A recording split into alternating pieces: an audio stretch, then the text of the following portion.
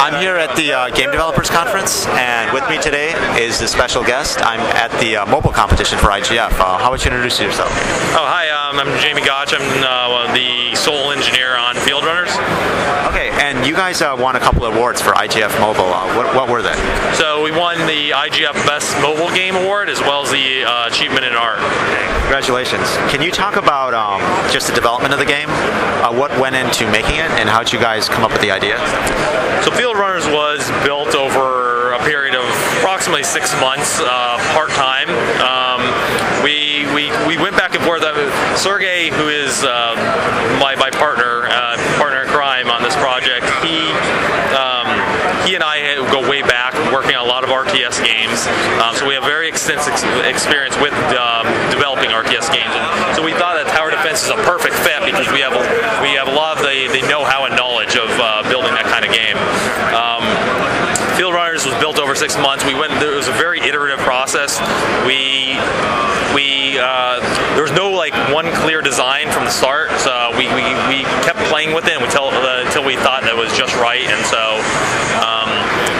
Yeah, did you experiment much with all the different hardware opportunities in the iPhone as you were trying to design it? So no, actually we were developing for Xbox Live Arcade. Not really, wow. Awesome. Not particularly for FieldRunners, but we were just exploring building games for Xbox Live Arcade. And then when the announcement of the iPhone SDK came out, we thought it was a perfect platform for this kind of game. So that's when we moved over here and we started working on FieldRunners. And since then, we've really grown. Very interested in iPhone game development. When did you guys then release your game on the iPhone? So we submitted to the Apple Store at the end of September, and it was released on October 5th of 2008. Okay. And I guess, were you concerned? Because I know there was a rush for all these other games. Were there other desktop tower type games released before you?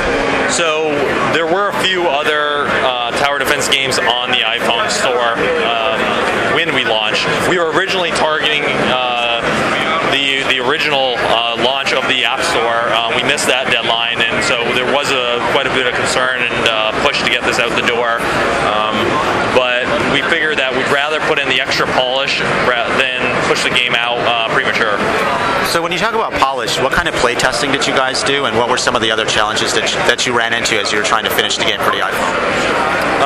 So getting one of the biggest challenges, especially with a tower defense game that has an open map, is making it so that the player feels rewarded but yet challenged. And even so, even a bigger challenge is actually allowing it so that the player can create their own maze configurations, and that we allow for different ideas to work. I mean, when we first started designing it, we were creating it for the gamer, the hardcore gamer, and we were only testing it for our own particular maze setups. But then we realized when we started having other people look at the game and play the game that not everybody thinks the same.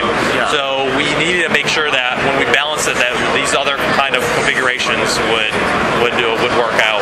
Yeah, can you talk about balancing the game? Exactly how did you do that? How did you make sure that the items in the game, have the right effect and they aren't overpowering and stuff like that? So a lot of the towers in the game were first concepted out on paper. So we made sure that mathematically they're pretty well evenly balanced. There's no perfect way of doing that without actually doing a lot of play testing, because some of the towers have unique abilities that don't quite compare.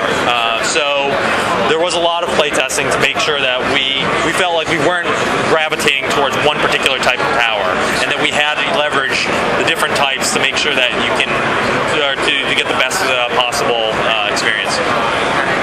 And were there any other design issues or things that you had to do to make sure that the design and the game was fun for the iPhone? Going back to what I just referred to, or I was talking about before, which was more or less giving a roller coaster ride to the player. A lot of tower defense games and a lot of games in general typically take the route of just making a game progressively more difficult. Yeah. We found that the players get frustrated with that kind of approach. They'll try to, if they get to a particular level and they just barely beat it, and then move on to to the next level and they get totally annihilated, they get very frustrated and they don't want to come back to the game. So we try to give a lot of those peaks and valleys so that when the player overcomes one of those difficult levels, they have a chance to recover, so they can get some more resources and try to patch or rework what they've done to try to get themselves out of a tough spot. So that's interesting. Did you guys do that from the start, or was this something that you realized as you play tested? I mean, a lot of these decisions were, like I said, very iterative.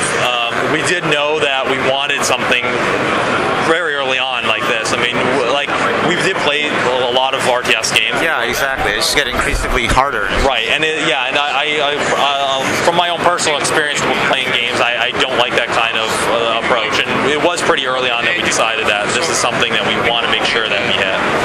Going back to the release of the application on the iPhone store, did you guys have any thoughts of releasing a free version? And then I know back in October when you released it, it still wasn't obvious that that the business model of just having a trial version and actually using that to promote your main version was still not as popular as when iShoot actually really blew away. Did you guys think about doing that? Right.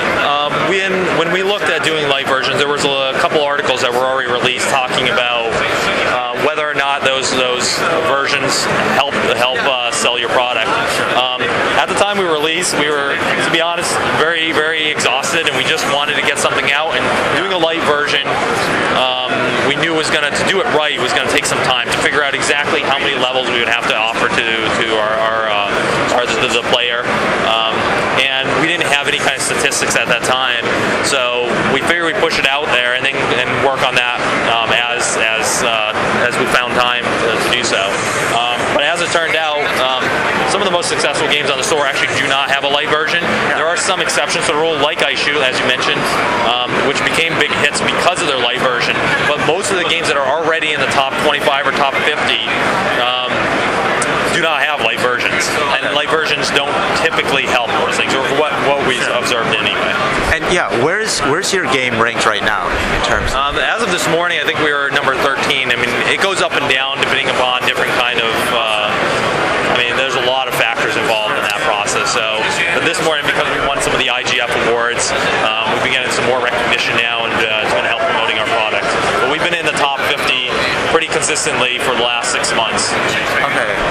Well, congratulations on that. Are there any other things that you guys are doing to promote your game, or developing a community around your game?